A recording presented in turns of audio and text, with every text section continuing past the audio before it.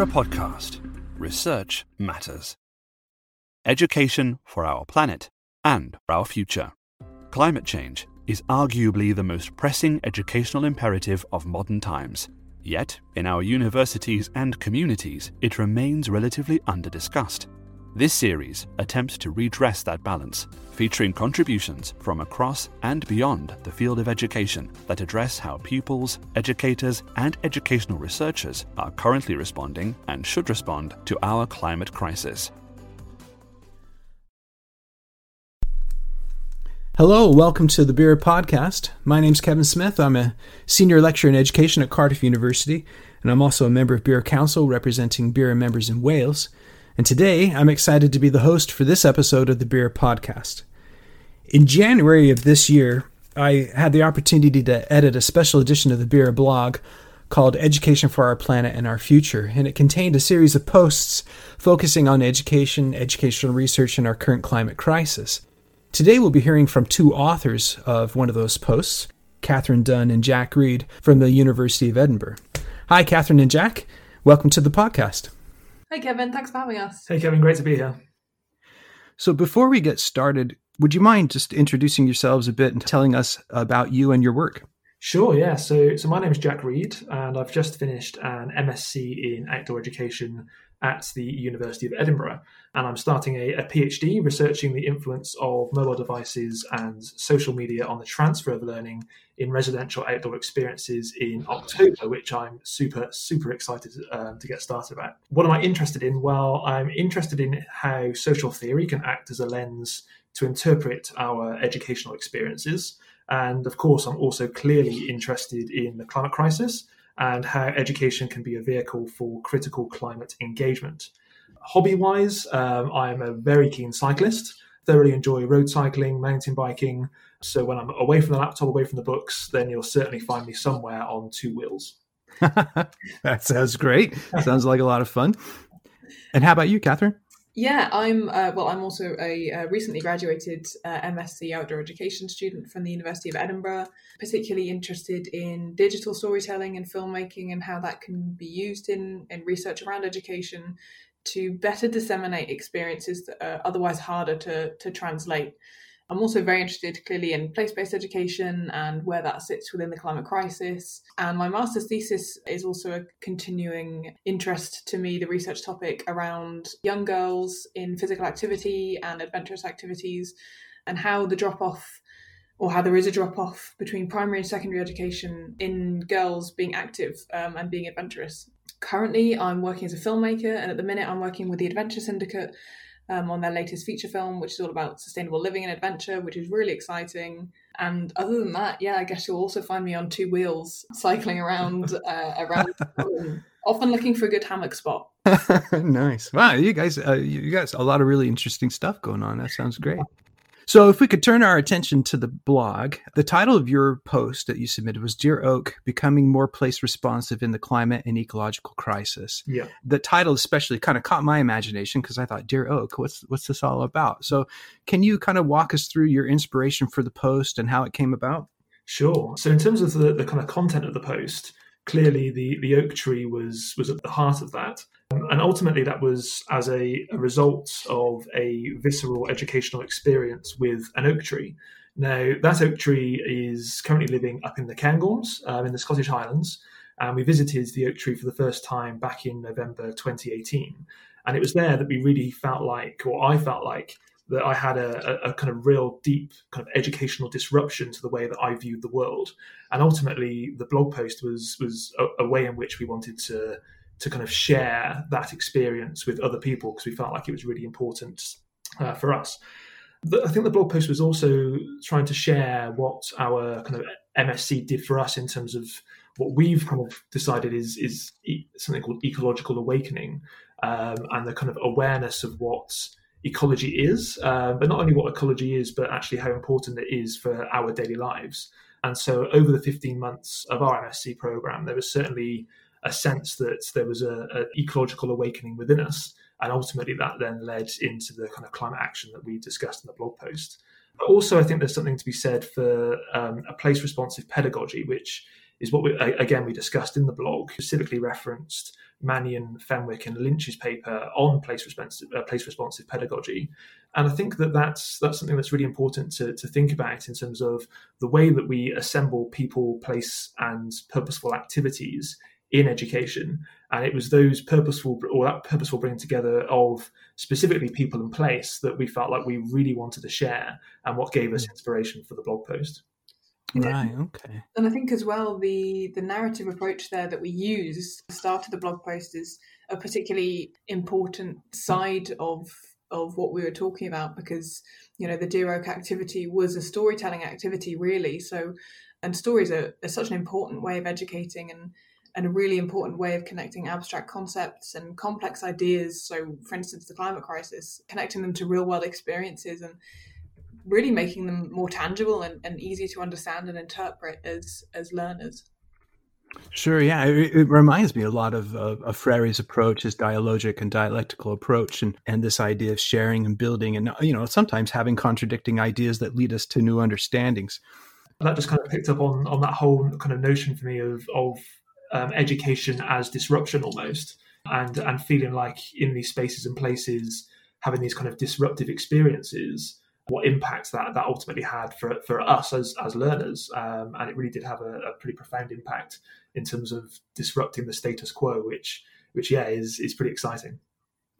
And I'm glad that you brought that up, because that was really, I was going to ask you about next, was this educational disruption. And that when the blog was posted, because of that narrative introduction that you guys had, it was a disruptive influence in the blog in a very positive way. I'm a big fan of positive disruption, but it did kind of reattenuate, like me, as I'm looking through the posts, because it stood out with that kind of storying feature to it.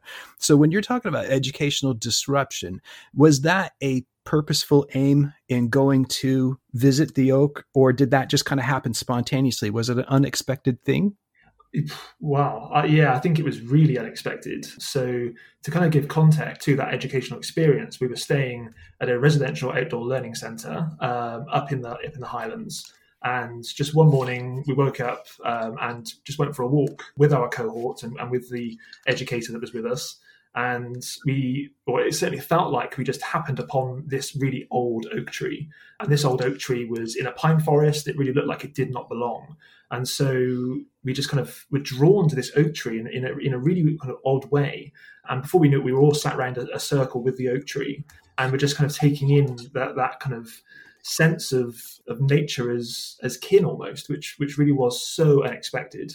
And so we certainly didn't go into that experience. I'm not sure what you think, Catherine, but I didn't go into that experience thinking that this was going to be a disruptive experience and a positive disruptive experience. No, and I think the way that it was set up as well by our facilitator, Professor Robbie Nicol, who is still working on the programme at the University of Edinburgh, the way he set up that experience was not in a way that we could have predicted what was going to happen. And he certainly made it seem incredibly organic to the point where, only 6 months later, when he said that was completely planned and completely intentional, did we even that? You're like, what? Literally, yeah.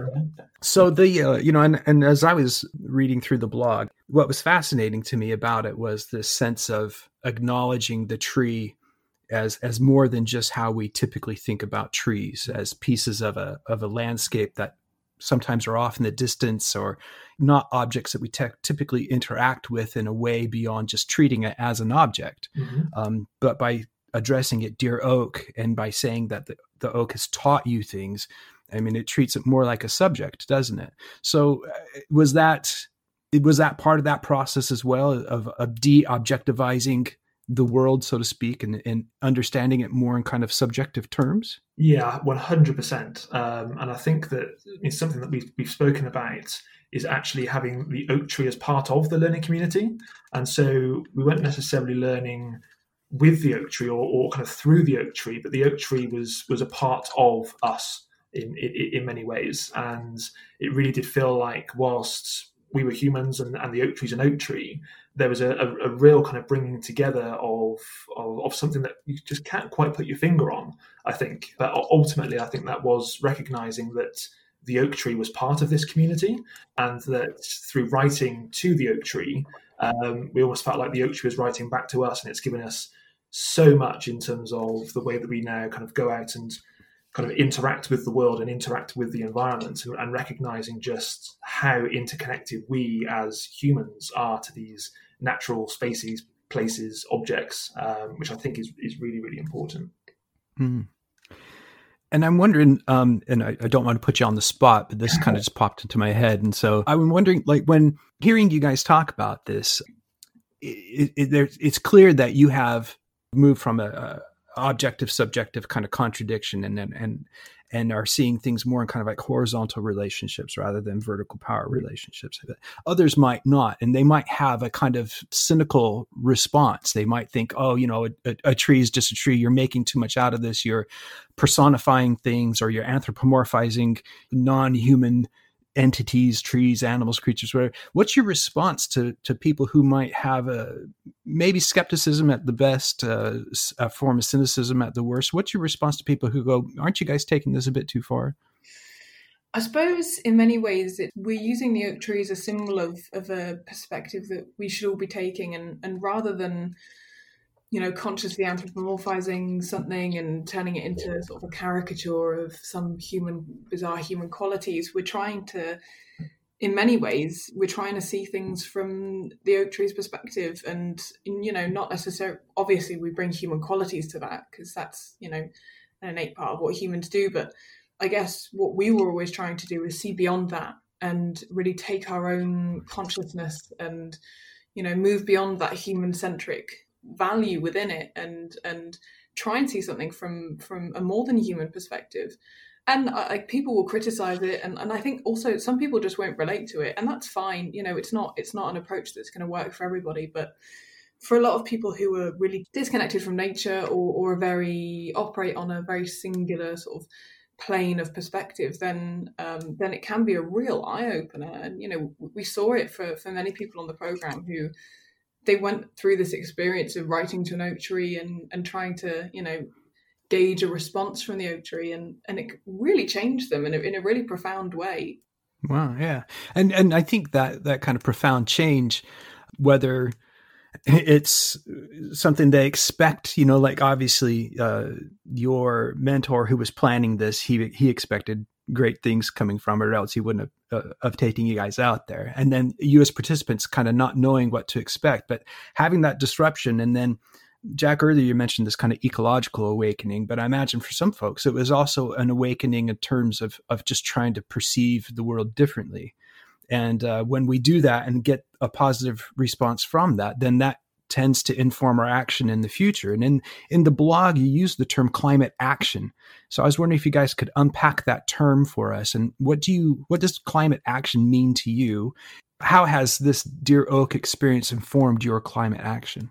Yeah, I think that the oak tree really kind of started that process in terms of wanting to take more conscious climate action.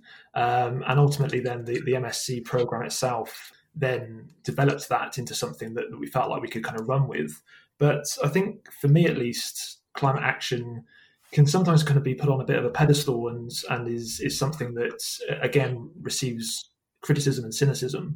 But I think for me, climate action is something that we can all do in our day-to-day lives. And whether it be something as simple as, for instance, for us as keen cyclists, being able to cycle to the shops instead of getting in the car, or taking those real kind of choices, I guess, that do make a difference. And there's that cliche that gets banded around that if we all just did a few little bits and pieces for the climate, then it would make a difference. And I think that sometimes kind of gets shot down, unfortunately. And I think that actually, you know what, if we did all take a small action, then we would see these kind of things change, which I think is really, really important. But I think also in the blog post especially, we talk about bolder climate action, and we talk about bolder climate action in relation to our higher education institution. And so for us, we really did look into how the University of Edinburgh was approaching the climate crisis, and it is a lot better than some other universities out there for certain. But then we looked at other aspects of what they're doing and everything else. We kind of thought, well, actually, why can't we be bolder? Why can't we take these steps now to make real difference to our future lives? And so I guess climate action, it is inherently subjective, and it can be bold, it can be in day-to-day life, but as long as it's something that you can do to make a small difference, then I think that really is the kind of critical point, really. Mm. Do you have anything to add, Catherine? I was going to say, I just think really for us, it was just about asking for more, and whether that be in a big or a small way, whether that be from ourselves, from the people around us, or from the institutions that we're studying at, or from the people that we're working with. I just think it's just about asking for more. If you're not pushing yourself and others around you, then there's a real tendency to stagnate, and especially with an issue like the climate and ecological crisis, there is no time to stagnate. So just asking for more. Yeah, in fact, I was thinking too, just as you were talking about this sense of stagnation, that pre-COVID, it was difficult for me to realize what parts of my life, quote unquote, were stagnating, or at least were in a sense of pause. Uh-huh. And then COVID happens, and we're all reacting in a lot of different ways. But some people saw this as an opportunity then kind of to examine where they might have been caught up in a moment of pause or stagnated, particularly in terms of climate action. And so I think it's interesting that until we're faced with a crisis, we tend not to really think about our relationship to the environment, our relationships to each other, those kinds of things. Yeah, and I think that ultimately, when we look at the kind of COVID-19 crisis, I think that it really is just a painful poke in the eye in the kind of context of thinking about what the future is going to look like in terms of the climate. And it was just so heartening to kind of see people getting out on their bikes and being more active and taking note of what is in their local spaces and places. And I think that if nothing else, whilst the coronavirus crisis has been horrific for so many reasons, I think that it has shown us that, do you know what, when we need to, we can take action. And it can be enjoyable. I've got out and walked around my local area far more than perhaps I would have done in the past. And it's taking note of what's around us that really does make you realise just how valuable our natural spaces and places are. And when they're gone, they're gone. It really is simple, I guess. So with you guys talked about this a place responsive approach in the blog, and obviously this was an outdoor experience, but I'm wondering if you could tell me, to what extent did place-based and outdoor learning contribute to your engagement in climate action, and in particularly in the climate action that you're involved in higher education? Yeah, I think for me anyway, just touching on something I mentioned earlier, it was just about shifting my perspective away from just this purely human direction that, we're all unconsciously sort of taught to take in a lot of our formal education, and just moving it towards a more holistic and rounded way of thinking, and placing us as humans in a much broader context as part of our environment and not as separate from it. So I guess in that sense, that inspired this just bigger thinking and thinking about, as I mentioned, how we can be asking for bigger and bolder change and asking for more from people around us. Yeah, and I think actually through receiving this kind of place-based experience, I for one really got a far greater appreciation of just how interconnected we are with the natural landscape, and how the actions we take on a day-to-day basis do have a profound impact on our natural spaces and places. There's also something to be said, I think, for this notion of interdisciplinarity, which of course we might think about in terms of like a research context, but for us it was the kind of merging together of different academic disciplines, whether it be geography, history, ecology, but how in a kind of outdoor space all of these things come together as kind of one cohesive bubble of an educational experience. And so I think seeing just how interconnected we are really did spark that want to take part in some kind of climate engagement or climate action. And I think for me that really was what the oak tree kind of taught me, was that we are so interconnected, and it was that interconnection that really kind of fosters a wish to take action, I guess. So you bring up another really interesting point when you talk about interdisciplinarity. Of course, that is also reliant upon the people that we're engaging with and the members of that learning community. So in what ways or what were the roles, what role did the learning community play in the development of your climate action? Yeah, well, I personally think it was huge. The community that we were with and with the Oak Tree really was so powerful. So the community that we were with was highly diverse.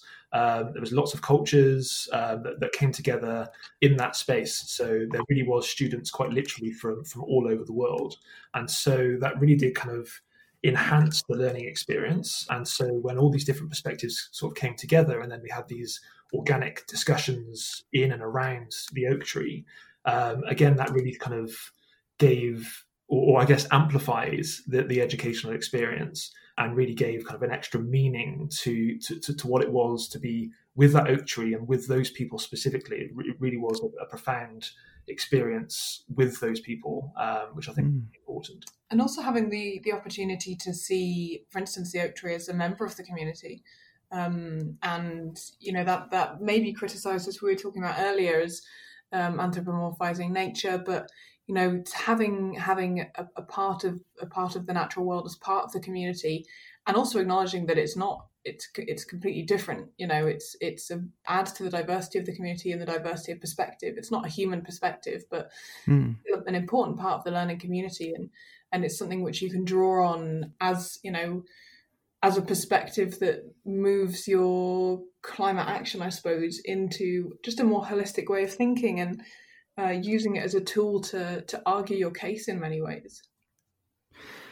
It's interesting to hear you guys talk about this idea of community, and that it also includes a broader, deeper consideration of place and what is in this ecology, our local ecologies, so to speak. And I can hear what you're telling me from what you've learned from the experience overall. And Jack, you kind of alluded to what the Oak Tree taught you kind of specifically, but I'm wondering if you guys could tell me, in terms of just through your interactions with the Oak Tree, what did the Oak Tree teach you?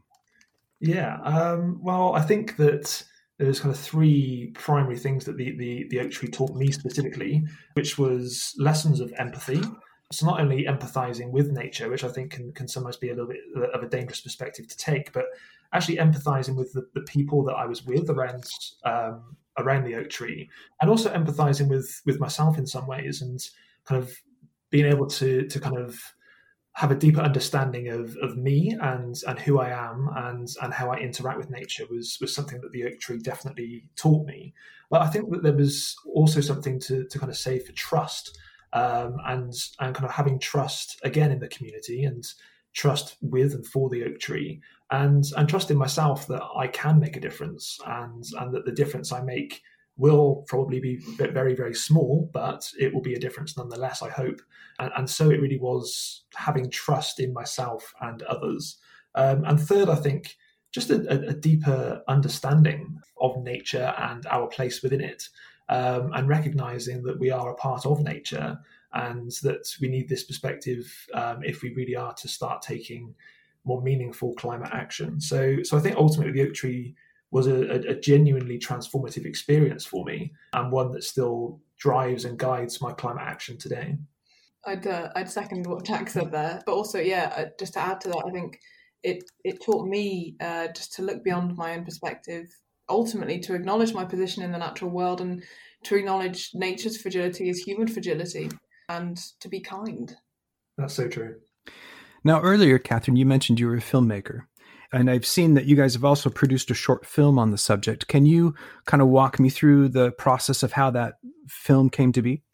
Yeah, sure. So, I think, as I mentioned earlier, storytelling is a really powerful way of educating, and also of disseminating educative experiences that are otherwise quite difficult to translate. So this came about because when we sat around that Oak Tree 2 years ago now, yeah.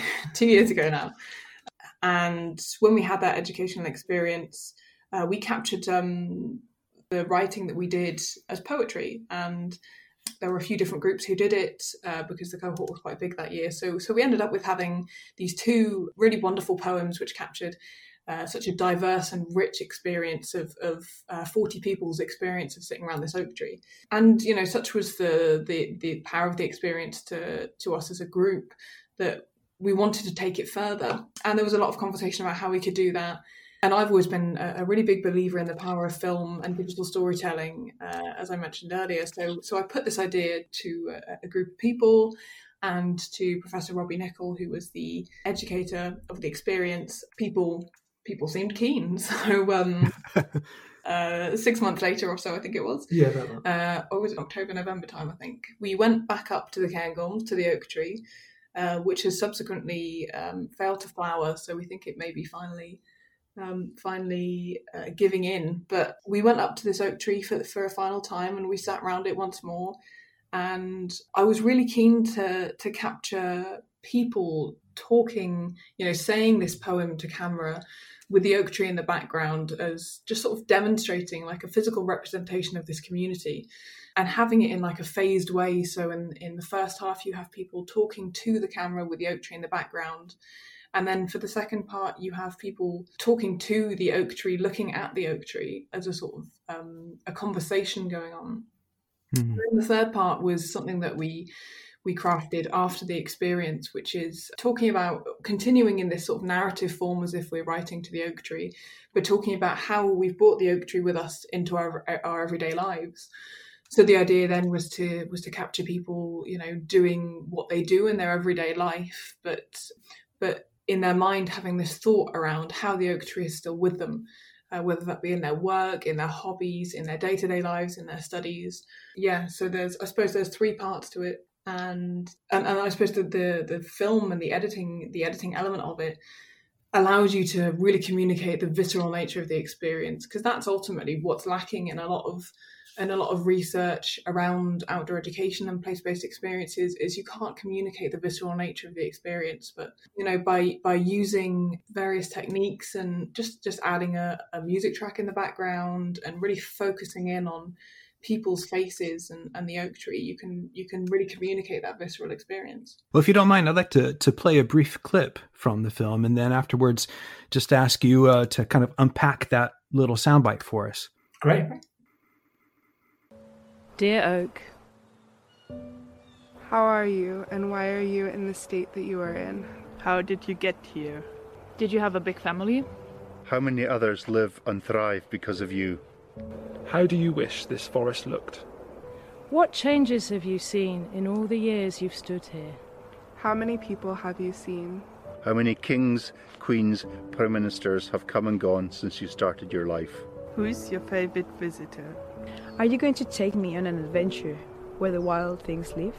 Welcome to my home. Let's go for a walk. Can I see the magic? Come to me and I tell you a secret. Where or what are you pointing at? Can you hear me? Wise woman, I see you, I hear you, I feel you. I am the last standing. Don't be afraid to stand alone.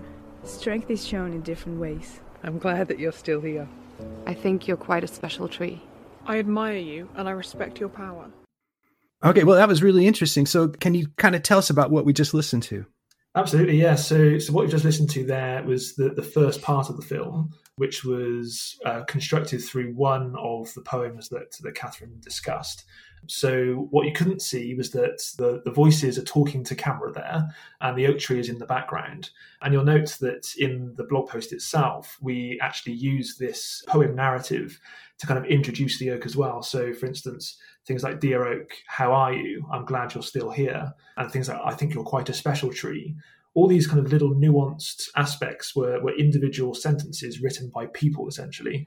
And as you would have heard, I finish that specific one with "I'm sorry," which was what I actually wrote to the oak tree initially, because that really was how I felt in that space. So I guess what you're listening to is a lot of different people's perspectives in just individual lines. And when blended together, it creates a cohesive narrative that ultimately captures that feeling of being there with the oak tree and the thoughts and the feelings that emerge as a result of being there with it. Do you have anything you'd like to add to that, Catherine? I guess what was really important especially about the first half of the film, that was the original narratives that we wrote without having any idea that they were ever going to be taken into a film format or taken into research.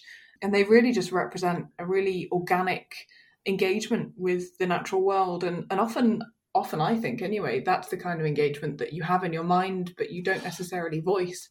As you're walking through a forest, you may see a really peculiar looking oak tree in the middle of a forest of really straight pines.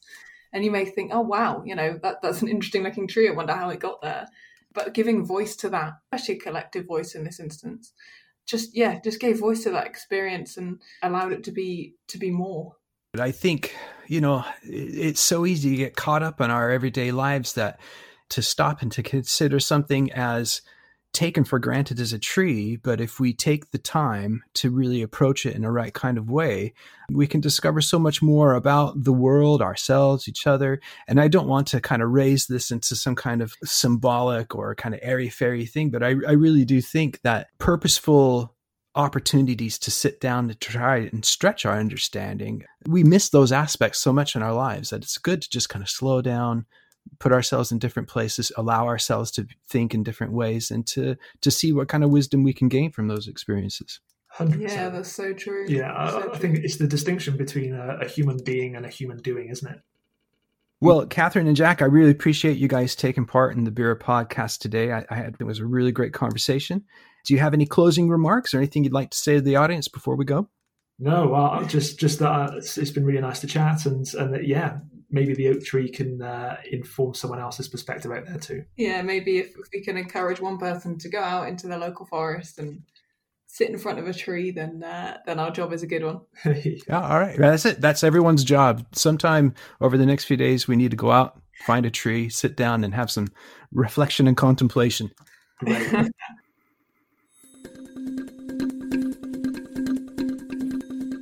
Thanks for listening to the BERA podcast. For the latest news on BERA events and activities, visit www.bera.ac.uk. You can read the BERA blog at www.bera.ac.uk/blog.